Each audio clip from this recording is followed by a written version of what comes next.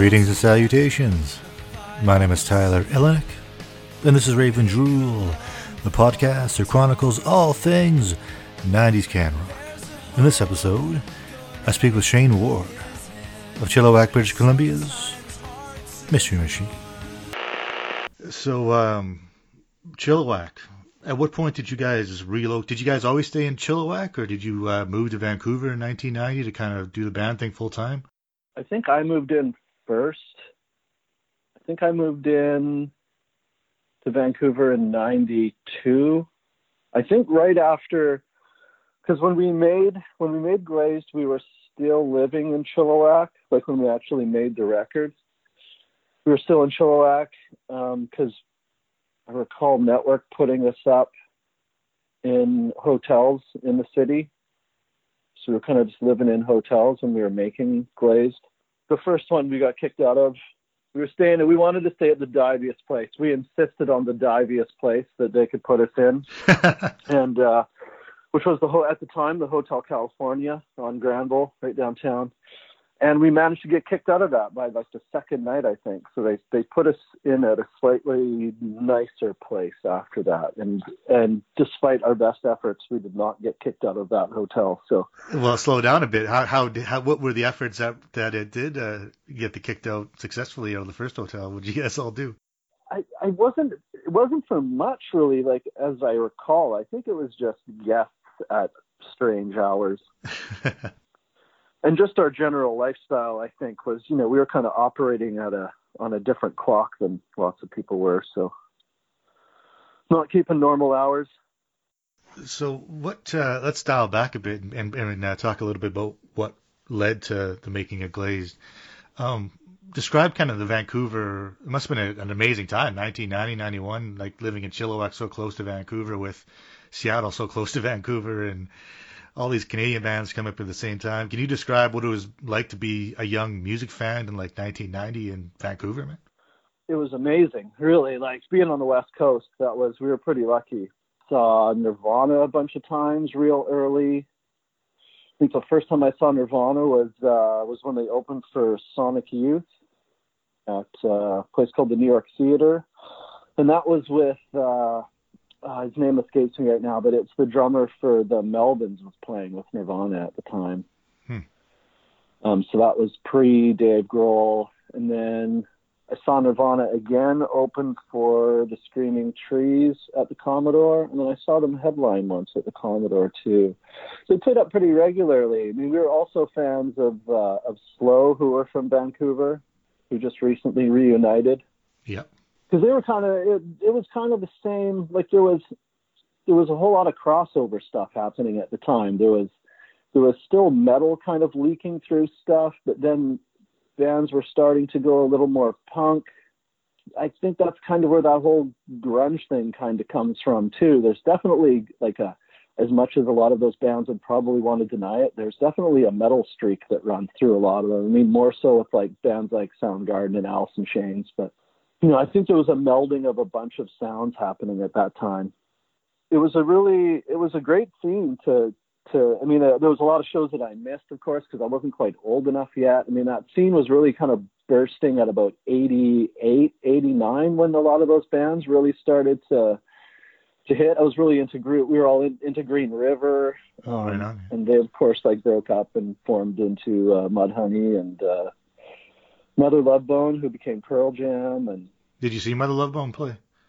No, that was just a little before my time. I think they broke up before I was even out of high school. Like we graduated. Well, me and Lou graduated in '89, so we missed some of those early things like Slow. We never got to see back when they were still going, and missed some great shows. I remember the Chili Peppers and Fishbone used to tour together a lot, and they'd play the Commodore, and we were just a little bit too young. We got carded. Me and Luke did the first time we tried to go see Nirvana at the Town Pump. We were just 18. Did our best, though. We tried. Well, at least you got to see him a few more times, so that worked out. We did, yeah. I did see them a few times. They were just an amazing live band. I mean, it's funny looking back now, watching the footage of them, just how sloppy and kind of messy they are, but they were so powerful live. they were quite a thing to behold for sure. But it was a really creative time in the whole area, in Vancouver as well. Like there was so many bands doing really interesting things. It was a time where if you didn't bring something like really different, and like you really had to bring your A game to break through, because there was just so much creative stuff happening. You know, there was like Superconductor were around, and Lung, and I don't know, there was all these really great local bands that were really tearing it up locally. It's just unfortunate that Vancouver didn't get, I mean, I guess it's fortunate and unfortunate, but that it never really got swept up in that Seattle thing, because the bands were all kind of coming from the same place, really. But that mania, hysteria didn't really come to Vancouver. So a lot of those bands just kind of got forgotten through the ages. And we got New Pornographers, which is kind of a result from those bands. But, you know, that all those bands at the time really just kind of came and went, and that was it. But we were all part of the same scene. You know, Tad came up all the time. It was great seeing Tad play all the time. And it was also weird having your little scene kind of like get swept away by this, you know, this big tidal wave of fame and all that. Yeah, it would have to be bizarre. Have you seen that documentary Hype about how Seattle was affected with all that mania? I have, yeah. Actually, I think our card made it into that. There was Nice. a card set that there was a show called Bomb Shelter Videos that used to be on at like 4 a.m. on Thursdays or something, and it came out of Seattle. It's actually where I heard of a lot of those bands. And the guy that did that show years later, I guess it was probably 93 or something, he did a Pacific Northwest card set, and I think Tad was in there, and there was a few notable bands in there, but we were in there. And in that movie Hype, they're going through the cards, and you'd see our card for a couple seconds there. So we weaseled our way into that. One more Seattle question before we change topic. Yeah. I must ask this because they are my band, Pearl Jam. Did you see them when Eddie was going nuts in like 1991? We opened for Pearl Jam right as they broke. No way. It was kind of odd. Like, to be honest, I've kind of softened my stance on Pearl Jam. You know, I think if you were a Green River fan, I mean, for me anyway, you kind of had to pick sides. That's how I saw it. And I went Mudhoney. But I have, like I said, I've softened my stance on Pearl Jam over the years. I do have great respect for them. But yeah, we opened for them. It's funny. It was supposed to be at the Town Pump, which is, you know, kind of like a Commodore Junior. It was like where you played before you hit the big room. You know, it's like a 500-600 seat place. And so we got asked to open for Pearl Jam. And so the show was coming up, and then all of a sudden they blew up like huge, like blew up massively. And the show got moved from like a 500 seat venue to this place called the Plaza of Nations, which is like a 5,000-6,000 seat outdoor sort of stadium thing in Vancouver. And so, yeah, that was our first, like we opened for Fishbone at the Commodore before that. So that was technically like our first big show, but playing to 5,000 people opening for Pearl Jam, that was a really big one for sure. Were you guys a part of Network? Were you guys signed or anything like that? Or were you guys still independent? We were signed at the time. We had signed with them already, but the record wasn't out yet. So we were pretty unknown, like known locally. You know, we sort of had like, you know, been playing locally for a while and gaining a bit of a following. But yeah, I'm sure most people that saw us open for Pearl Jam had never heard of us before. So how was that a tough task to? Oh, no, it was great. I mean, I think something we've always done. We always play a lot. Like we practiced tons. We practiced 4 or 5 nights a week, sometimes more. We played all the time. So I never really. It was more, we were always more excited to play big shows than nervous about them. I don't ever recall being, like, for me personally anyway, I don't ever really recall being nervous before shows. It was just excited to get out there and, you know, see what's going to happen. Speaking of live shows, I was perusing the Wikipedia page, and confrontational and volatile is the way those early gigs were described for you guys. Can you dive a bit into where the people are getting that description from? we like to wreck stuff. We like to break our shit. We would tear it up. I mean, I think when you're playing a show, and we had our sets pretty carefully designed to sort of to kind of get more intense as you go, to build the intensity, so that by the time you've sort of played your last song, when you build up to that, the only thing you can really do is destroy everything. So that was our general, our usual finish to a set would just be to level the stage. It's fun. You can't beat it. You have any good photos of the carnage or video? The carnage. There is a photo. I believe it's on the inside of Glazed, or maybe the back of the album cover. I'm not sure. But it's the aftermath of recording Stainmaster, the last song on Glazed. And there's kind of debris everywhere. Yeah, it's weird. There's not a lot of pictures of that time period, really. Like, there's just not a lot of photographic evidence of it. I mean, just thinking about, like, playing with Pearl Jam and Fishbone, these bands that we played with, there's no photos. I mean, I'm sure that photos exist, but I've never seen any. It's just not a very well documented decade, which is why, this is great. I mean, there's just not a lot of photographic evidence, and in a lot of cases, a lot of these bands never got recorded either. So there's no recorded evidence of these bands existing. It's just, people that saw them remember them, and that's about it. Yeah, it was a lot tougher back then before technology really took that turn. Absolutely. You had to know somebody with an 8-track or rent an 8-track, and then you had to find someone that knew how to run it. And, yeah, I mean, we made a couple of demos that we sold around Chilliwack and stuff before we got signed, and that was it. We know a guy with an 8-track, and he kind of knows how to use it. So let's record 6 or 7 songs, and Bean would go off to the high school, and we'd print out some photo sleeves, and you got yourself a demo you can sell around town. Speaking of Bean, where does the nickname come from?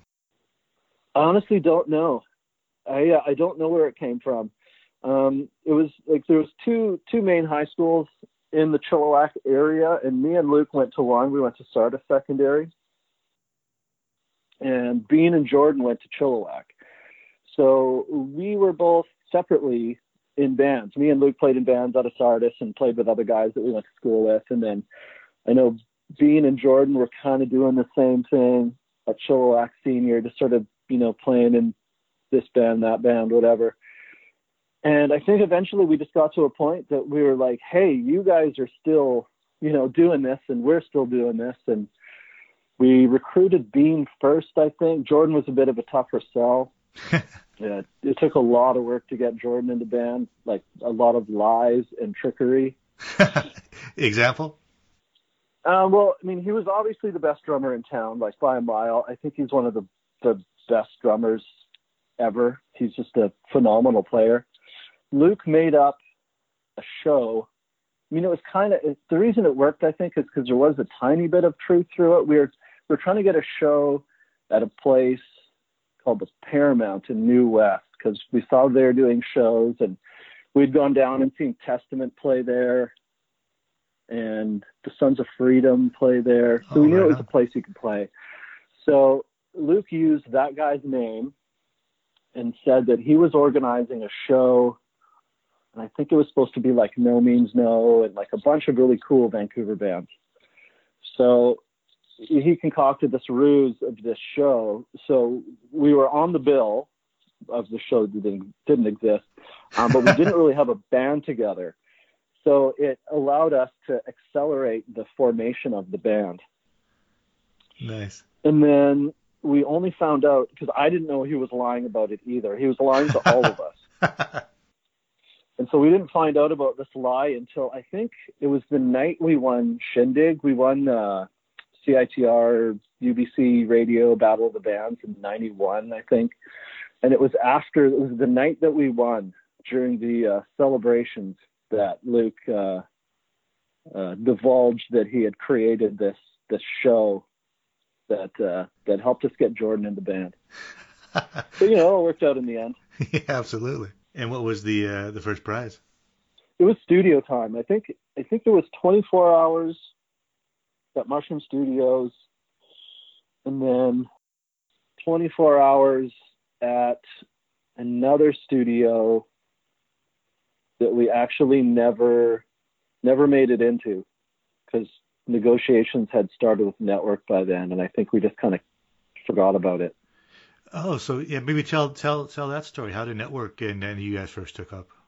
There was a local band called Mary who we had seen open for No Means No, and we've been chatting with them, and I recall them saying that Rick Arboit from Network was like actively looking for some sort of guitar rock band, and had been for a little while.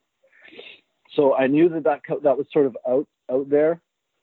As far as when they came on and what got them to notice us, I'm not really sure.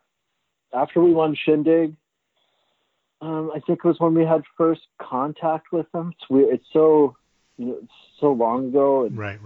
We smoking so much weed back then.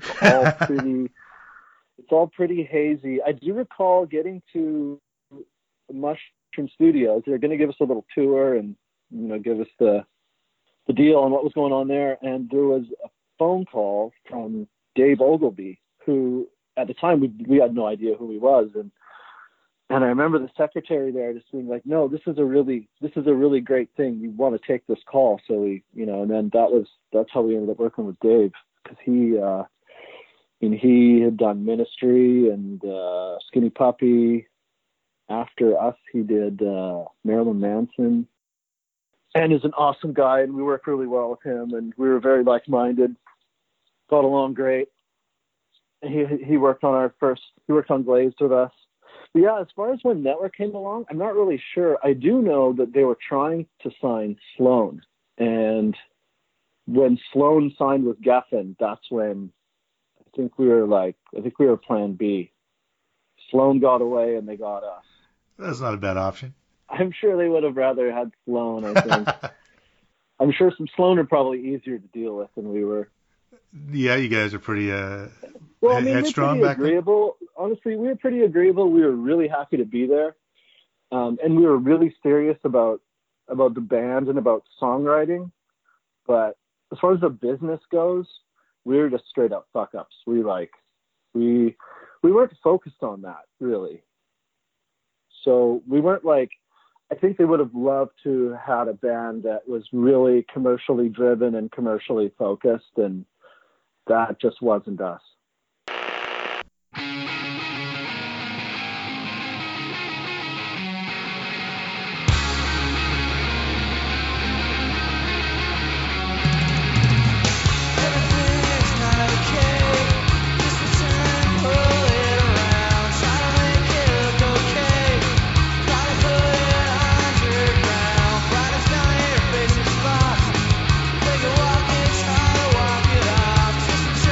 Fucking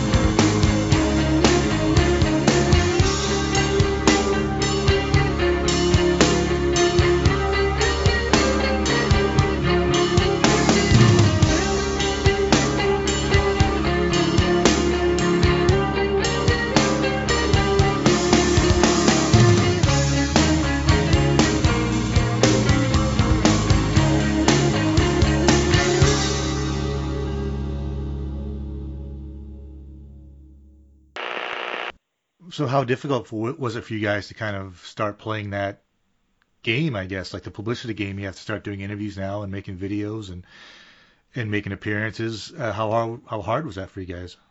It was weird. It was really weird. Like when you're in a band, it doesn't, especially when you're in school and you're a band, or you're the kind of people that want to be in a band, you're not necessarily like the most popular people.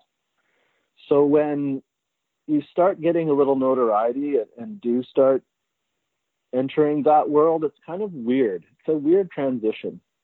Yeah, it's odd. Like one of the first things I remember Network sending us off to do was to play in a celebrity softball game.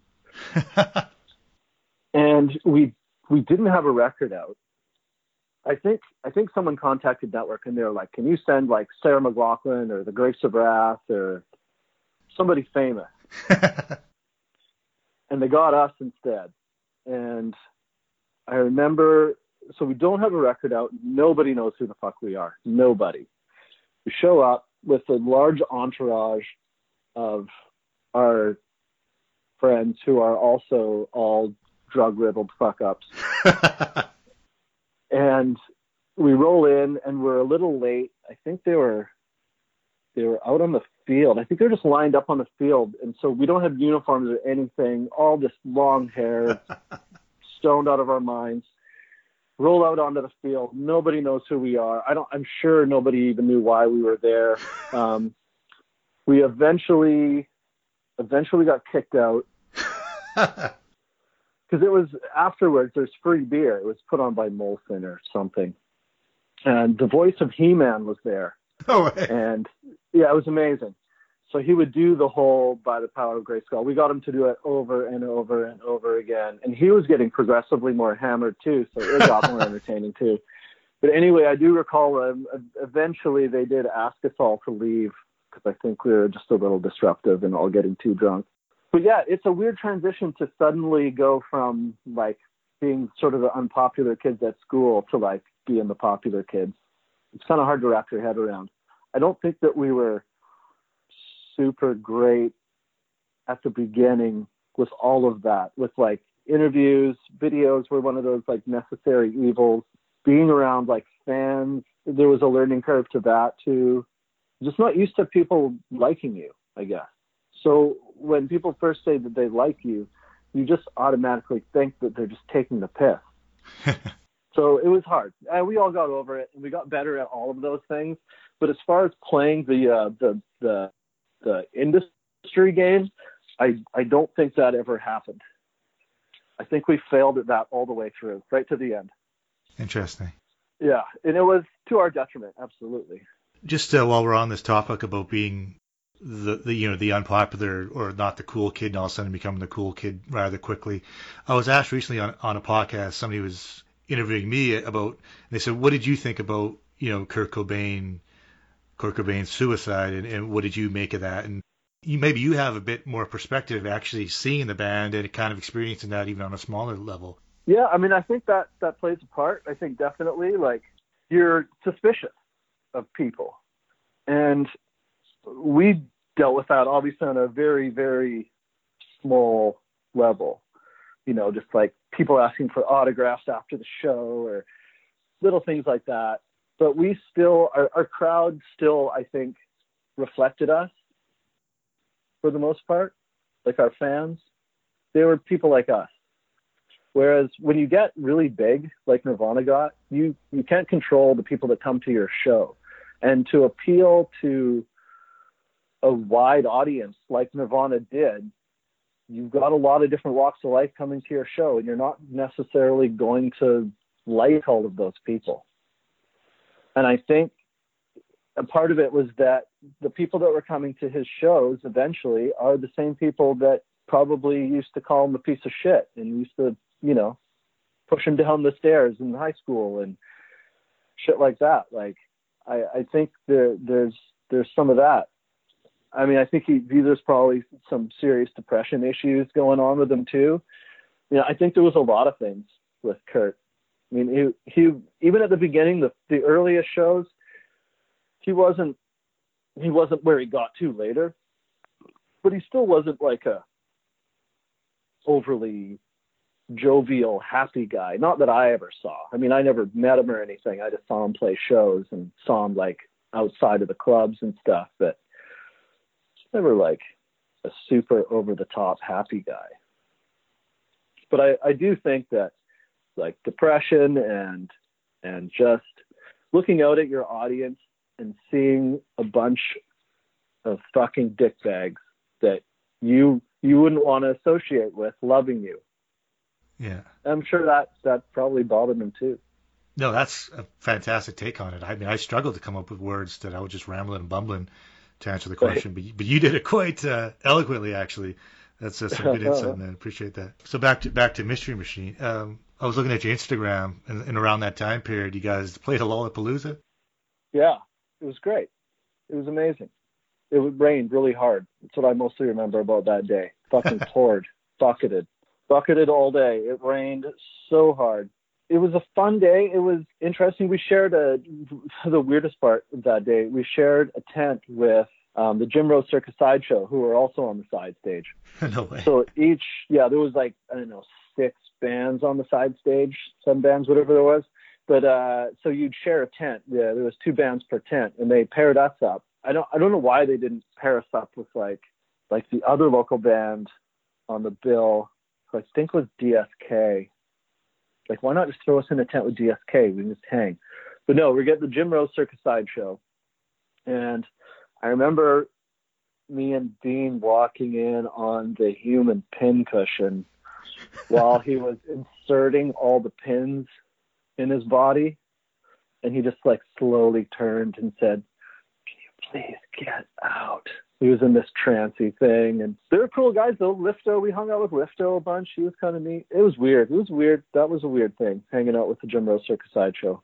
That was odd. But yeah, I remember it rained a lot. I remember that Soundgarden went on stage about halfway through our set. So I think we probably started playing to about 1,000 people. And then halfway through our set, we were playing to about 500 or 600 people.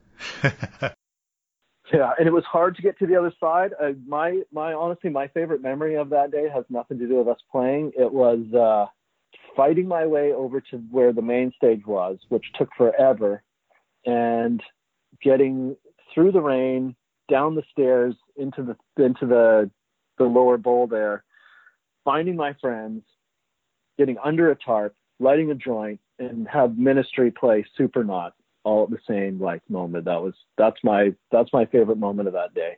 It was glorious. And that Ministry cover of Supernaut is just that's got to be one of the greatest covers of all time. It's right up there anyway. I also remember how bad the Chili Peppers were. Really? And I was a Chili Peppers fan, like of the early Chili Peppers, like the pre-Mother's Milk Chili Peppers. I was fully on board. It was just like super fast funk, really. And I really liked them. And then, so that was my first opportunity to finally see them. And they were fucking terrible. They were terrible. I didn't even stay through the whole set. I maybe stayed for 20 minutes and I had to go. I couldn't take it. They were so bad. I think Frusciante had just quit for the first time. Oh, really? And so they had some fill-in on guitar, and it just wasn't good. It was bad. It was really bad. It sounded like they were all playing different songs. Oh, wow. Yeah, after the initial thing where they come out with the light bulbs on their heads, which was pretty, their show was pretty neat, whatever. And then as soon as they started to play, it was not good. I mean, I've never gone and tried to see them again. I'm sure they're better than that, but I've never given them a chance. And then I haven't liked any records they've made since Mother's Milk, so I didn't feel there was any point. I mean, honestly, there was so much good music happening in the 90s that I'm still going back and discovering bands that I knew of in those days, but just never really had the chance to like make the deep dive on them. So anything that kind of faltered, I was like, next. There's so much more.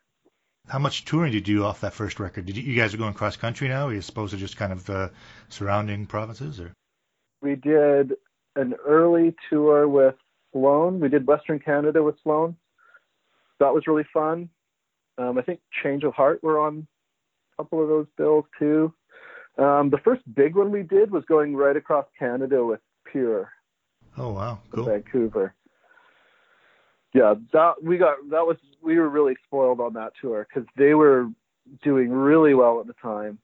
And so like our first time across Canada, every show was pretty much sold out, which is very unrealistic because that's not how touring goes generally. And we would soon find that out. And how did you first cope with the traveling of that? Because Canada is pretty spread out. How did you guys deal with that for the first time?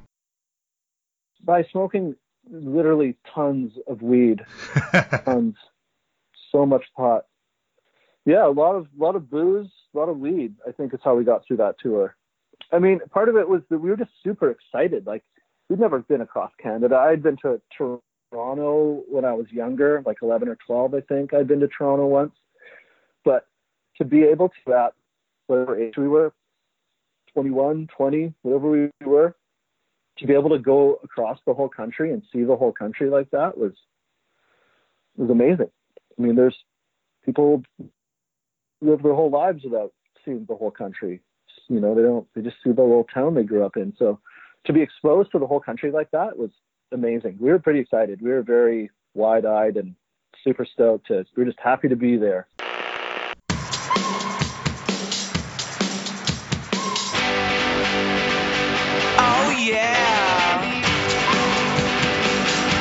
Yeah, I fit for politics, a special bag of dirty tricks.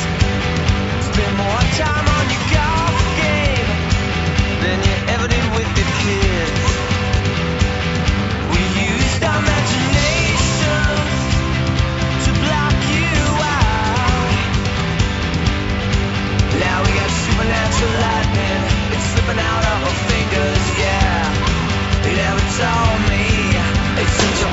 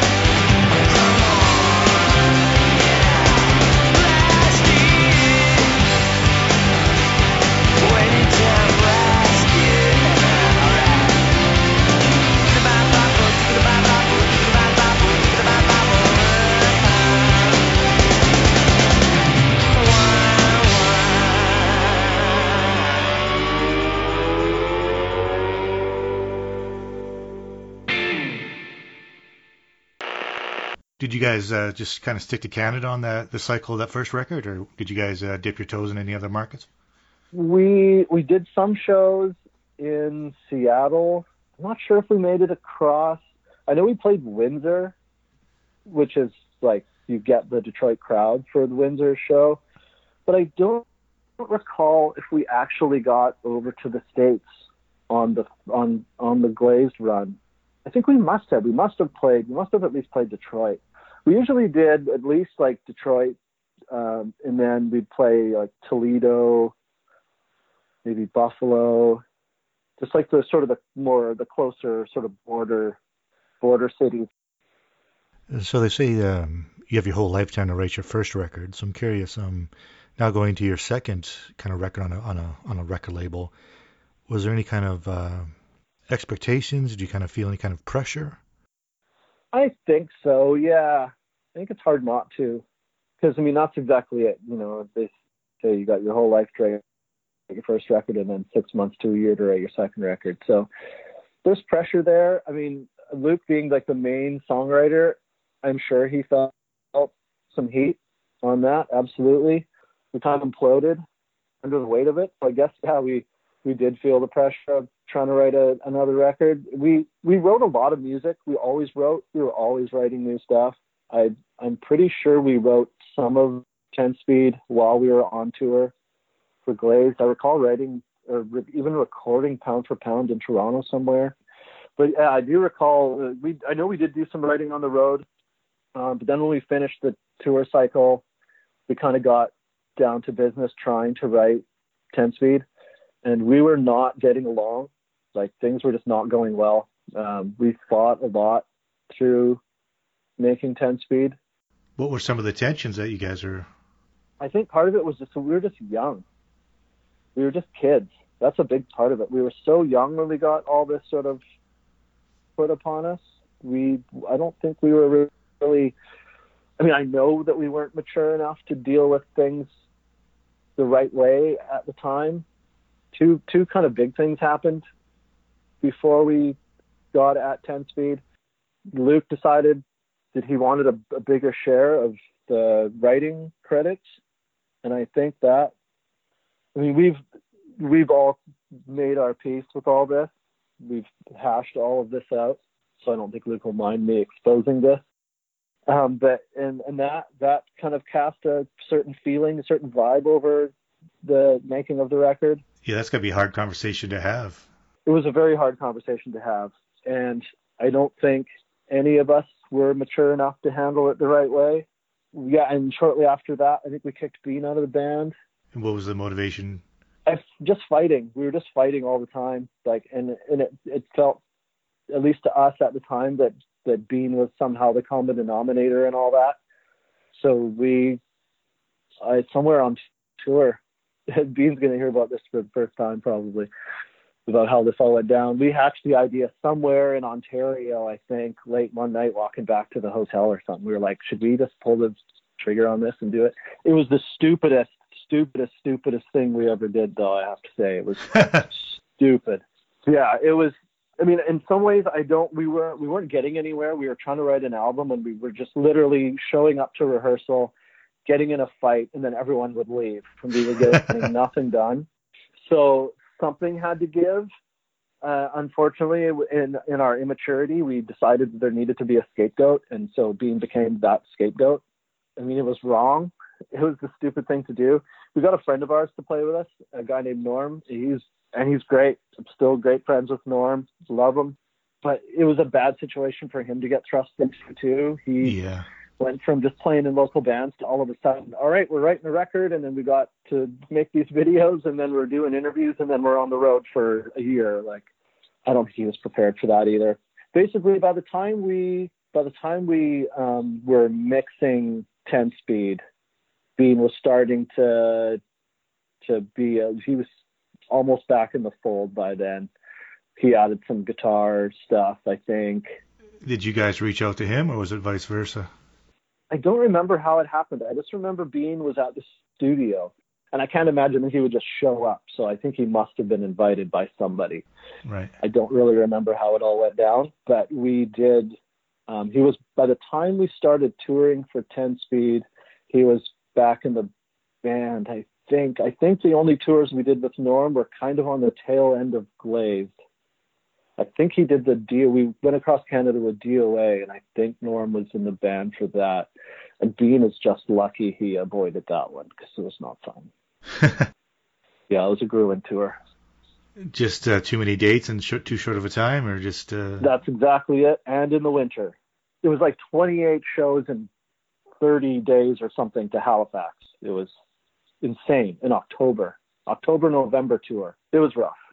It was a very dark time. And no one gave a shit about DOA at the time either. So we'd have a few of our fans there and then a few old crusty punks. And the old crusty punks really didn't like us. We just started trolling them eventually. We would just pull out all our, mid-tempo, slower, just try to send them over the edge. Yeah, it wasn't a fun tour.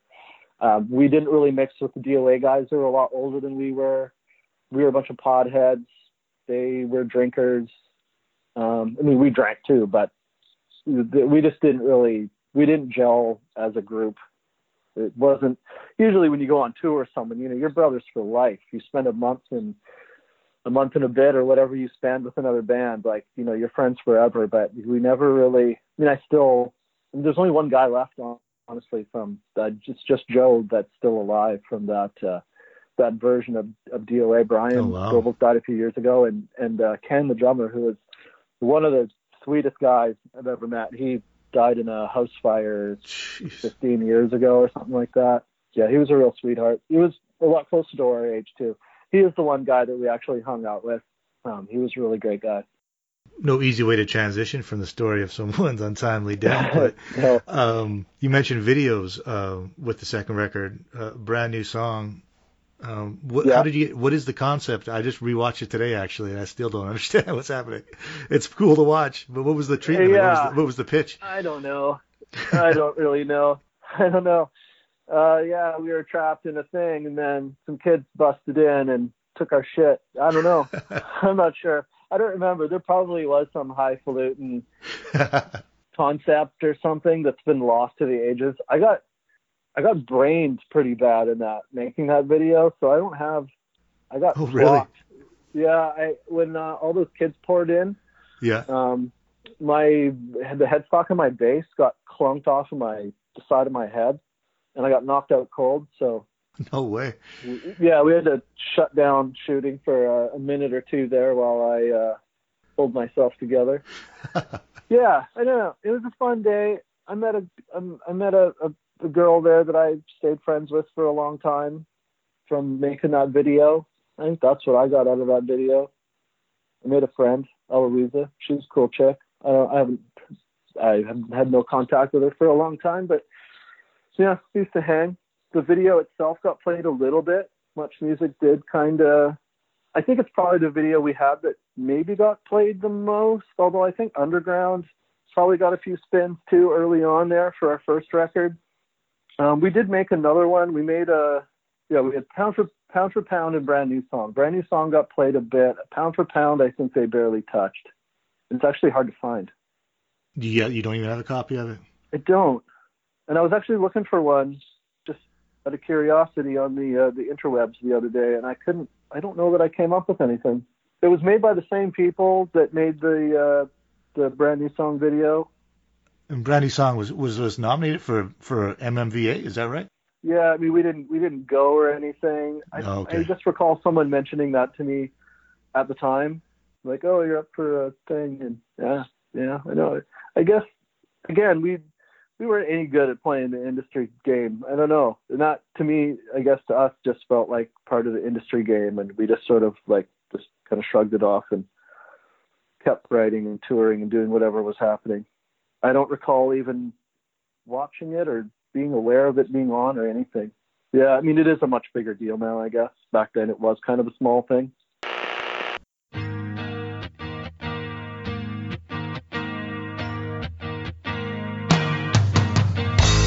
Is it a wager? I know I will bet with you. Carry a fortune, I am told. I know this to be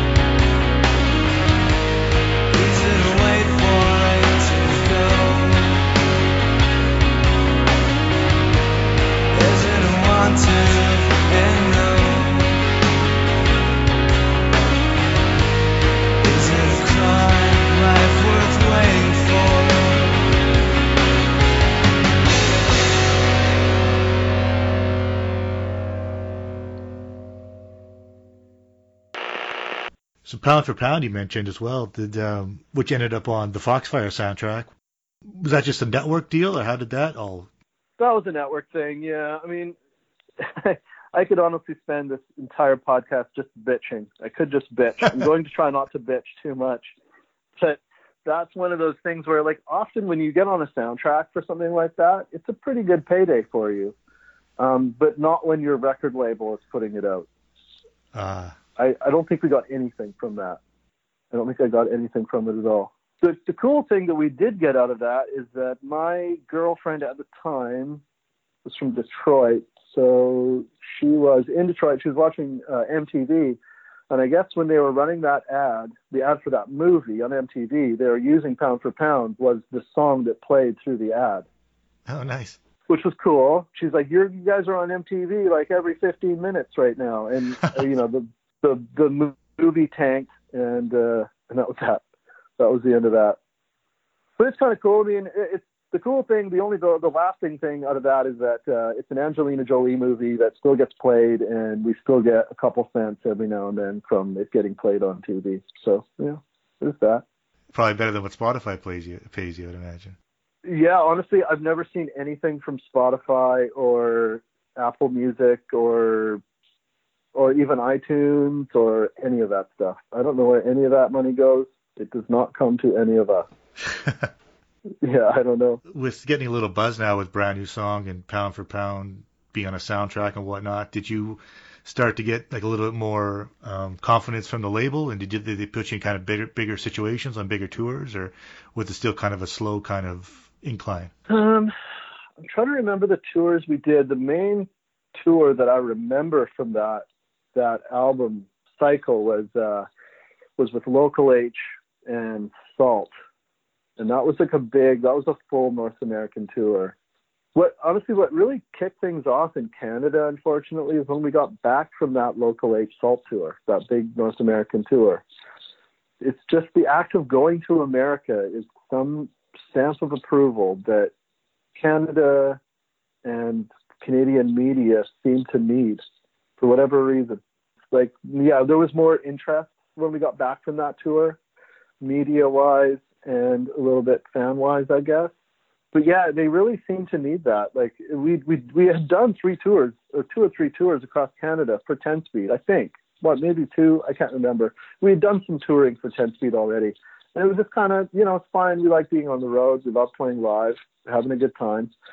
But then when we did that big North American tour with Local H and Salt, all of a sudden it seemed like people were taking us more seriously, having done nothing but played in a different country. And how was the relationships within the band? Because they were kind of fragile earlier. Were things kind of ironed out by that point, or did you guys still have some tension? There was always a little volatility. We were pretty good. I mean, we're all brothers essentially. They're still pretty much the best friends that I have, really, are the guys in the band. That's awesome. The thing is, when things are moving and they're going along and things are happening, you just swallow a lot of stuff. Like that whole thing with the restructuring of our percentages for songs and stuff. I mean, I didn't like it. I wasn't happy about it, but I was playing in a band and touring and doing it with people that I liked and loved and having a good time. So I was like, yeah, all right, I don't like this. This isn't perfect, but all right, let's go. So for the most part, we were all pretty passive aggressive. It's for the greater good. You swallow some stuff along the way. I do recall a couple of fist fights. I think Bean punched Luke out once in Wawa. Yeah, it was a really long drive. It was one of these terrible, I think we were on our way to North Bay from Winnipeg. So we were kind of somewhere in the middle of a 32-hour drive or whatever. And I think Bean was tying his shoe. It jumped out of the van, was tying his shoe, like bent over tying his shoe. And Luke jumped out and went to give him a little like slap on the back as he jumped out. But, just jumping out of the van and the force and whatever. And hit him a lot harder than he expected to or meant to, I think. And Bean kind of wheeled around and just punched Luke in the face. And me and Jordan just kind of looked at each other and we're like, breakfast? All right, let's go. And that was that. But yeah, there'd be the odd fist fight. I think Jordan punched Luke at some point. I think in Toronto maybe Jordan and Luke had some kind of physical altercation. Me and Bean had a few. I remember having a kicking fight with Bean in the van once, just purely over territory. He wanted to sit where I was sitting, some stupid juvenile shit like that, you know. You go a little stir crazy. For the most part, we drank a lot and we smoked a lot of pot, and we had a really good time on the road.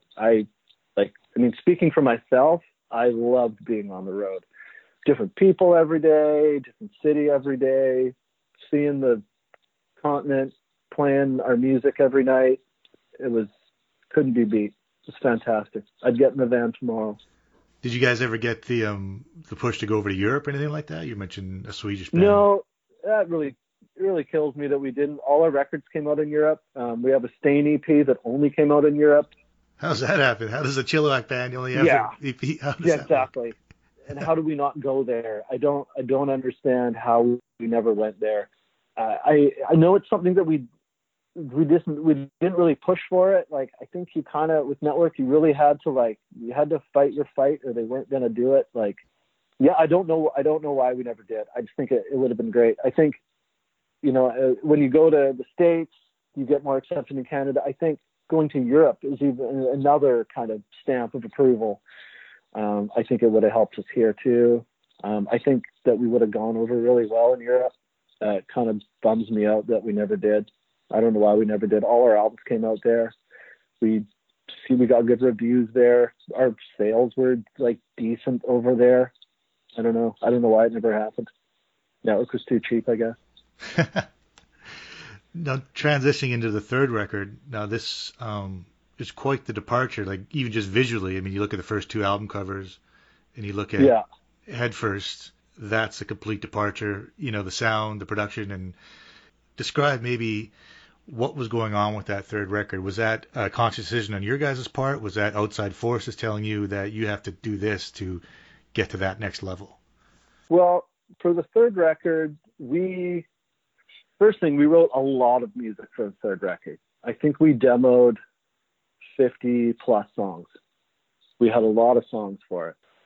So Network basically said, we want to give you the big push on this album. This is the big push album. It's the third album. So in order for us to give you the big push, you're going to have to do some things for us. It's funny you mentioned the album art. That was one of the things we had to do for them. They wanted our faces on it, which is something that they always wanted and we always fought. We never wanted our big stupid faces on the cover of a record. I don't think anybody needs our big stupid faces on the cover of a record. But yeah, that's something they wanted. So, and that was something that it's not hard for us to change. We don't have to change how we play or anything to do that. We were like, fine, put our faces on the cover. We'll do that. The second thing was that they wanted to have a bigger stake in picking the songs. And so that's kind of represented there too. Now, we wrote those songs. Luke has always had that pop sensibility in him.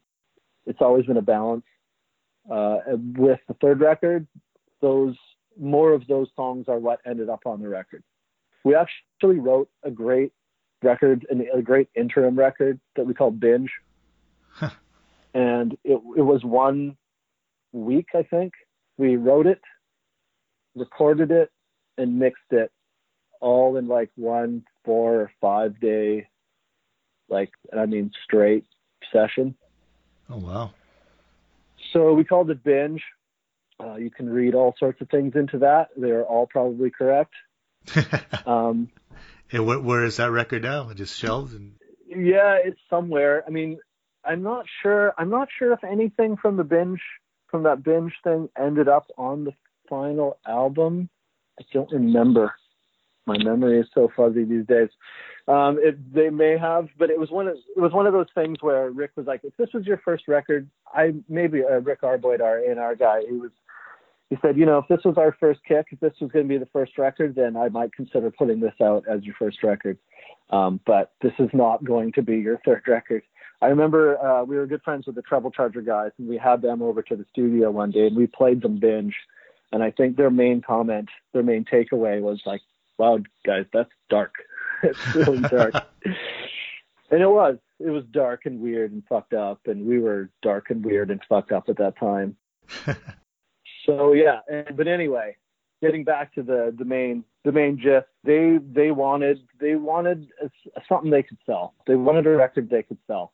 So we did write the songs. They picked them. They picked the easier to sell songs. But then when all was said and done, and we also recorded it at Bryan Adams' warehouse, or mixed it there, recorded it at various places. So they were spending the money. Like, we spent like $200,000 on that third record. Oh, wow. Which is insanity.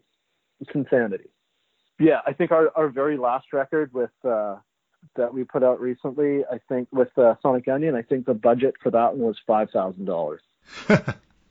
It was all recorded and stuff anyway, but you can make a fine record for $5,000 these days. Yeah. So $200,000 was insane. But anyway, so then the album is done. We deliver the album to Network. They don't hear any hits still, despite the fact that they did kind of stick their noses in that record a lot. And we can either go on tour or we can make a video. That's our choice at the end of it. They don't hear a single. You get one tour or one video. Which do you want to do? So we took the obvious choice, which was to go on the road and play the songs for the people. And so that album really, I mean, I like a lot of that record. There was some fun times making that record, but it was, we did make concessions for them with putting our faces on the cover, and we played ball, and then they took the ball and went home at the end of the day. They, it didn't come back how it was supposed to.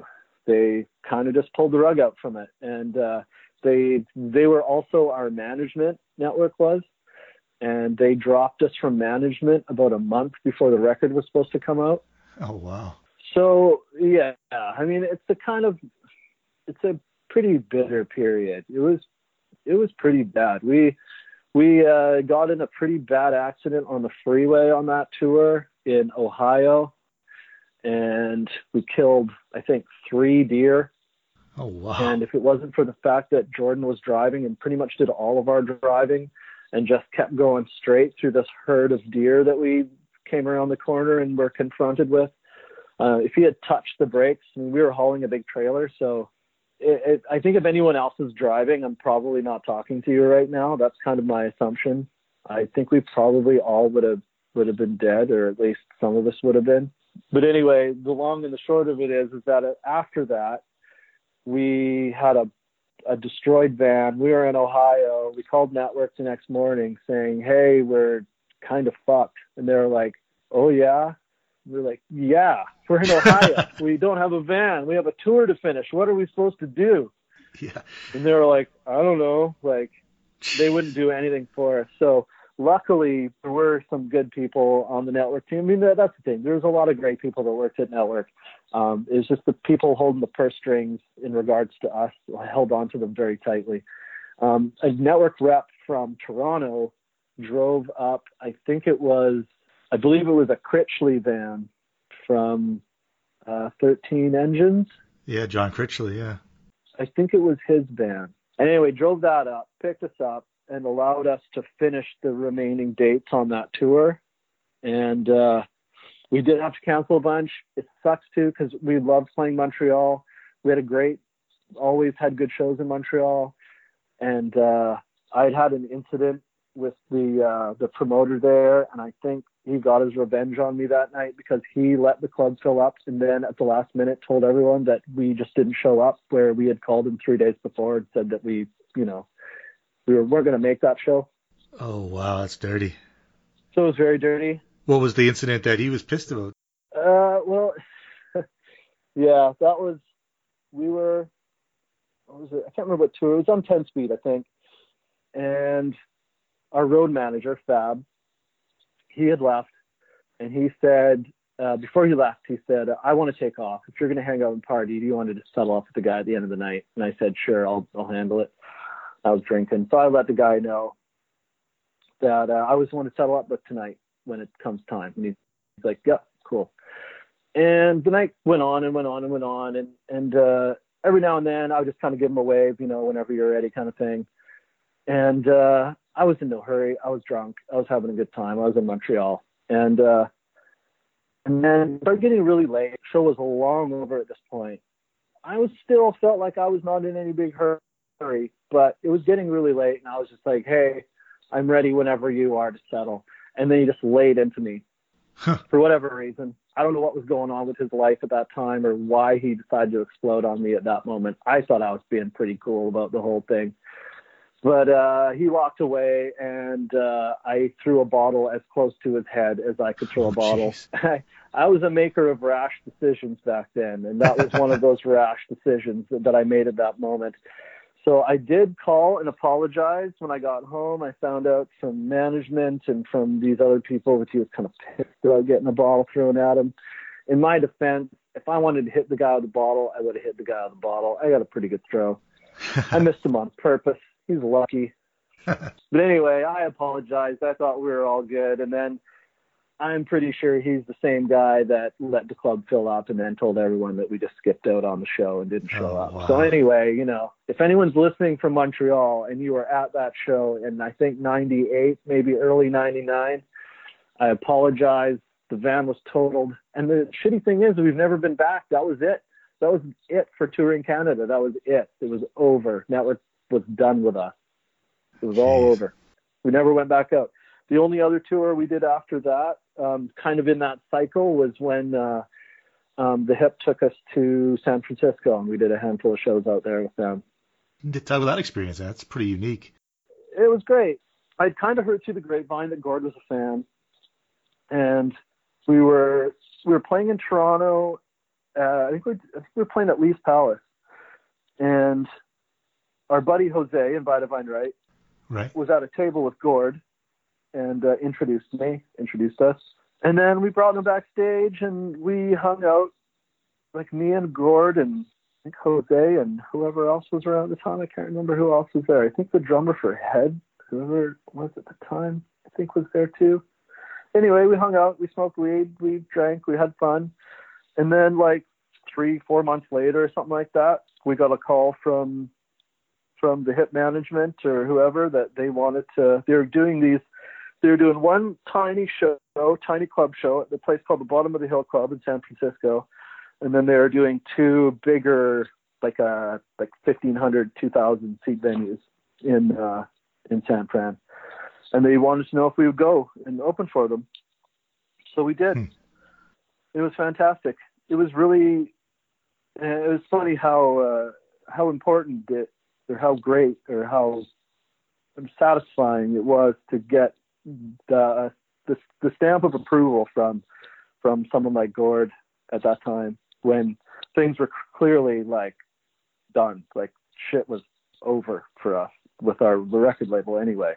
And to have him come along and sort of validate us in that way. Like I was never a huge Hip fan or anything, but I think they got better with every record they did. So that by the end, I was a fan, and like just what awesome guys. They're just fantastic, and Gord was a rare beast. That's cool that you got to have that connection with him at least for a short time. That's pretty.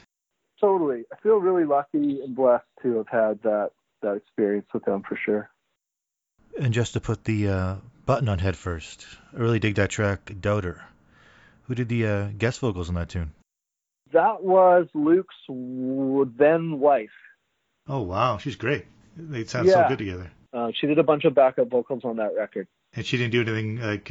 No, she didn't have... me and Luke and her had a little short-lived side project called Beluga that we did for a little while that she sang for. But yeah, not much. She did some vocals on that. Yeah, I'm not sure what she's up to these days.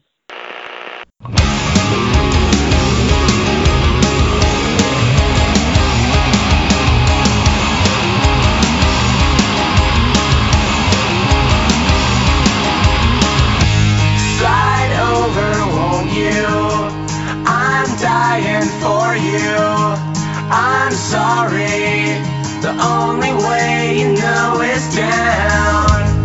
Your friends won't tell you what's so good for you.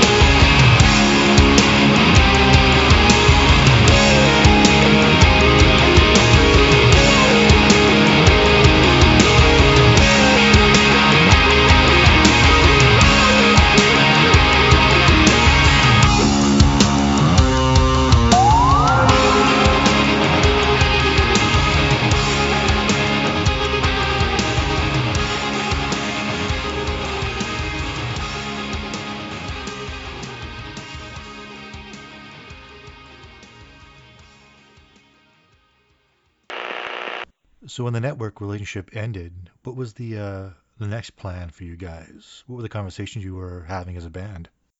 We had done some things that happened. We after that little hip tour, we went down to. We played LA right after that. We had a show booked at the Viper Room, sort of be like a showcase type show. By the way, in a little aside about how great the hip are, we got a bunch of guitars stolen at those shows in San Fran. Oh, no way. And we were going to have to cancel going to LA because they blew our budget. The network was not giving us one more cent. So we had to spend money to rent more guitars because we got some stolen while we were there. And the hip came through and gave us an extra $500 so that we could go do this show in LA. Wow. Amazing. Yeah, amazing. So anyway, we go down, we do the show in LA. It's just fucking stupid. It's, playing the Viper Room to a bunch of suits. It was kind of pointless. It was fun. We went to LA, traveling, seeing stuff, hanging out, drinking, had fun. Career-wise, it went nowhere. And we did CMJ, the big New York festival, music fest.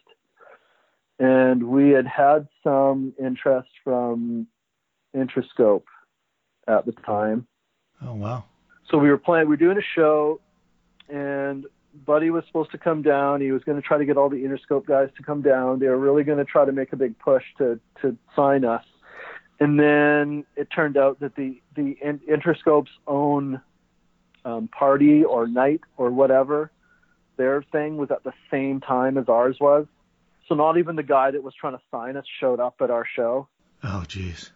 And Luke's guitar amp got stolen sometime between sound check and going on stage. So we basically walked on stage and we're like, oh, we're missing a guitar amp. And you only get a half an hour. You got a half an hour. I don't care what you do with your half an hour, you got a half an hour. And what we did with most of our half hour was try to find another guitar amp for Luke at the last second.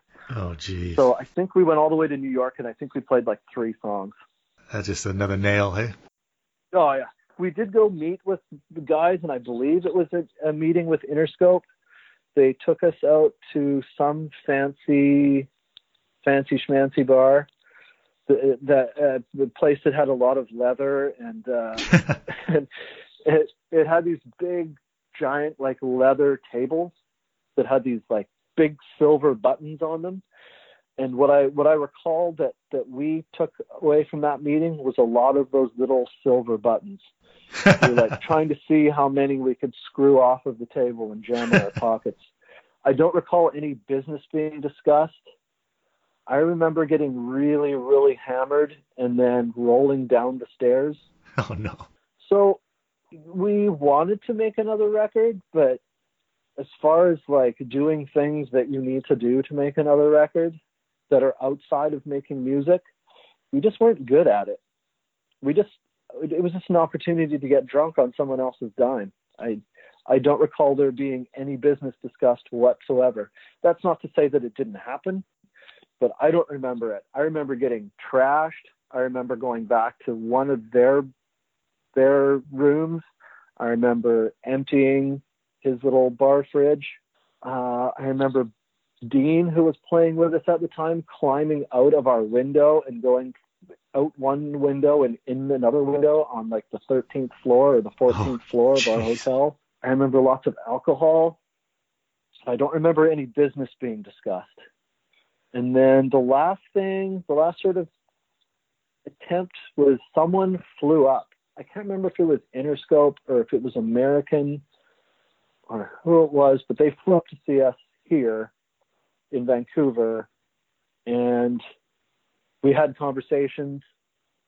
And that was about it. Never went anywhere. They were like, oh, I want to do this. I want to re-release your last record. I want to... the problem is it takes more than just one person from a label being into you.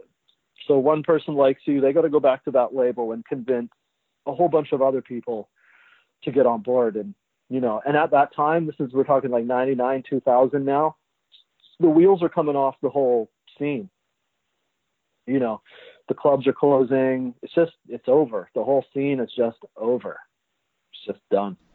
What do you think led to the Was it just the turning of the calendar, or was it? It's just, things just shift, you know? There's a new generation comes up, and this thing that exists now isn't their thing.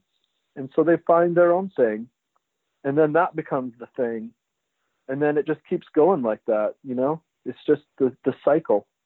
You know, when indie, grunge, alternative, whatever you want to call it, you know, metal was ruling the day.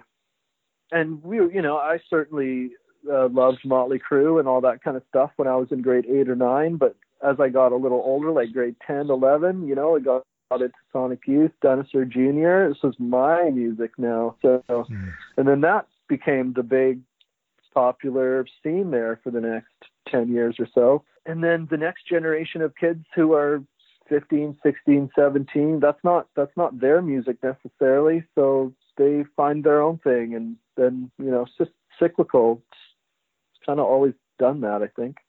Mm-hmm. It was just a natural thing that happened. But we kept writing. We never really stopped. Like we kept writing and rehearsing. We kept our rehearsal space. Like we kind of pretended like nothing had changed. Kept writing, kept recording, kept doing shows until we realized that we were going to have to do something with those songs. And that's where it really broke down for us, because we never sent anything out. Like even after we knew Network was interested and we went and saw a lawyer and we were doing all that, there was a lot of time between getting that deal and signing that deal. And the idea is, I guess, is that you then go to other labels and go, well, you know, this is what we've been offered. You know, are you interested? I think that's what you're supposed to do. But we didn't. We just were like, hey, these guys want to sign us, so let's do it. Like we just weren't business savvy. We were just happy to be there, kind of. And we liked Network. Me and Luke were Network fans. We liked The Grapes of Wrath, and I really liked MC 900 Foot Jesus. I liked things that they had, you know. We liked Sarah McLachlan. They had good acts, like not necessarily that were bands that connected with us musically, but bands that we liked, though, and we respected them because we didn't know any better. But anyway, yeah, we never shopped anything around ever. So when all was said and done, and Network was done with us, and we were still writing songs, we didn't know what to do with it next. We were like, all right, we have these songs. All right, so anybody that stops by my house, I've got these songs you can hear. That's it. That's our distribution. Whoever passes through my living room got to hear it. But we never did anything. We never shopped it around. We never sent it anywhere. We never did anything. And then, you know, time goes by, and what happens when you've been a passive-aggressive band for so long is that those little things that kind of bothered you, but you just kind of overlooked at first, just become bigger things. And so eventually you're just like, man, I don't want to see you anymore. I don't want to be in a room with you. I don't want to be in a van with you. I don't want to do this anymore. Like, me and Luke became friends going into grade 10, and we were best friends through high school. We started a band together. We got signed together. We went on the road together. We quite often lived together. And eventually you just need a break from people. We had just spent a whole lot of time in super close quarters and just got sick to death of each other, I think. And I think we went quite a while. Like, we went a bunch of years without having any real contact, and where it wasn't necessarily ugly, but I didn't really have much nice to say about anybody. I was kind of over all of it. I was mad. I was bitter. I was pissed off that it was over. I was pissed off at the record label. I was pissed off at Luke. I was pissed off. And it took some time to look back and reflect and mature, to grow, to kind of see everything for what it was, for like the great experience that it was. And also to forgive the record label for what I thought that they did wrong, to forgive Luke for what I thought he did wrong. And me and Luke got together one night, probably in the mid to late 2000s, and hashed through like 20 years of shit between us. Oh, wow. And it was great. And we've been solid ever since. I mean, things that I didn't know at the time was that the label was telling Luke to ditch us. Oh, And wow. That's when he came up with, well, I think I should get a bigger cut. I mean, I can't blame him if, you know, he's 20 and a record label that he respects is telling him, you don't need these guys. You could just ditch this band and you could take all the money. It could all be yours. You don't need them. Jeez. So in his defense, he didn't agree with that. He didn't agree that he could just do it without us, but he did think that he should take more. And yeah, I mean, sure, he did deserve more. I just think that we didn't handle the breakdown of how things did go. I don't think we handled it well, and we've all made up and we've actually reversed all of those old royalty breakdowns. Oh, wow. We're all even Steven again. Yeah, I mean, Luke's apologized for his part of it, and I think I've apologized for my part of it. No one handled anything well. We were kids. We didn't know what we were doing. We were happy to be there. We didn't have the necessary tools. It's funny, I was listening to the Todd Kearns podcast, your one that you did a couple weeks ago. Cool, thank you. Yeah, and just listening, and I guess it's the same thing with Mike from the Killjoys. Those guys were older. Like, they had been through it. They had been in this world for a while. Like, they had been in the music world for a while. You know, Age of Electric had toured for years, and it sounds like Mike had done a bunch of stuff before that too. We essentially had our first gig, I think, in 1991. We signed in 92 and put our first album out in 93. It's fast. It was fast. We were young. And so, and with Network, you know, I think they did a lot of things wrong. I'm still a little bitter, but ultimately they put out 3 albums of ours. I mean, I know lots of guys that signed to majors back then. It was one and done. You got one record.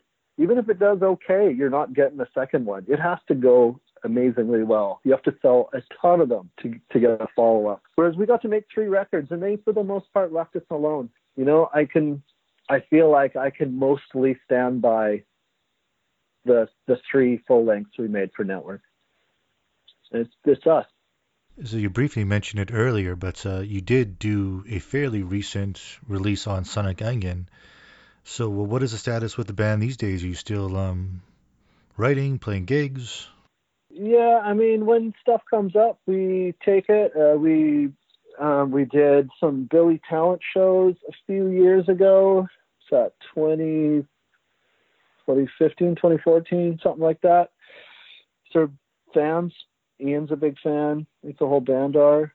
And they're really great guys. And they said, hey, you guys want to do some shows with us? And there's 2 shows in Calgary and a show in Vancouver, and they were all sold out. And we were like, yeah, hell yeah, let's go play some 1,500 seat places. You know, yeah, I mean, and that, again, that's also part of me coming to terms with all of it. It's like, I get to do that. It's like, we don't do shows we don't do shitty little local shows to 100 people or whatever, because we're just not that interested in doing it. It's hard to get all of us together in a room. It's like a big production to get everyone pointed in the same direction. But when someone comes along and is like, hey, we've got like a bunch of like pretty decent shows, we're like, yeah, fuck yeah, let's do it. Let's go play to 5,000 people in 3 nights with Billy Talent. And they're great guys, and we have a great time with them. And right before the summer, we opened for Bob Mould out here.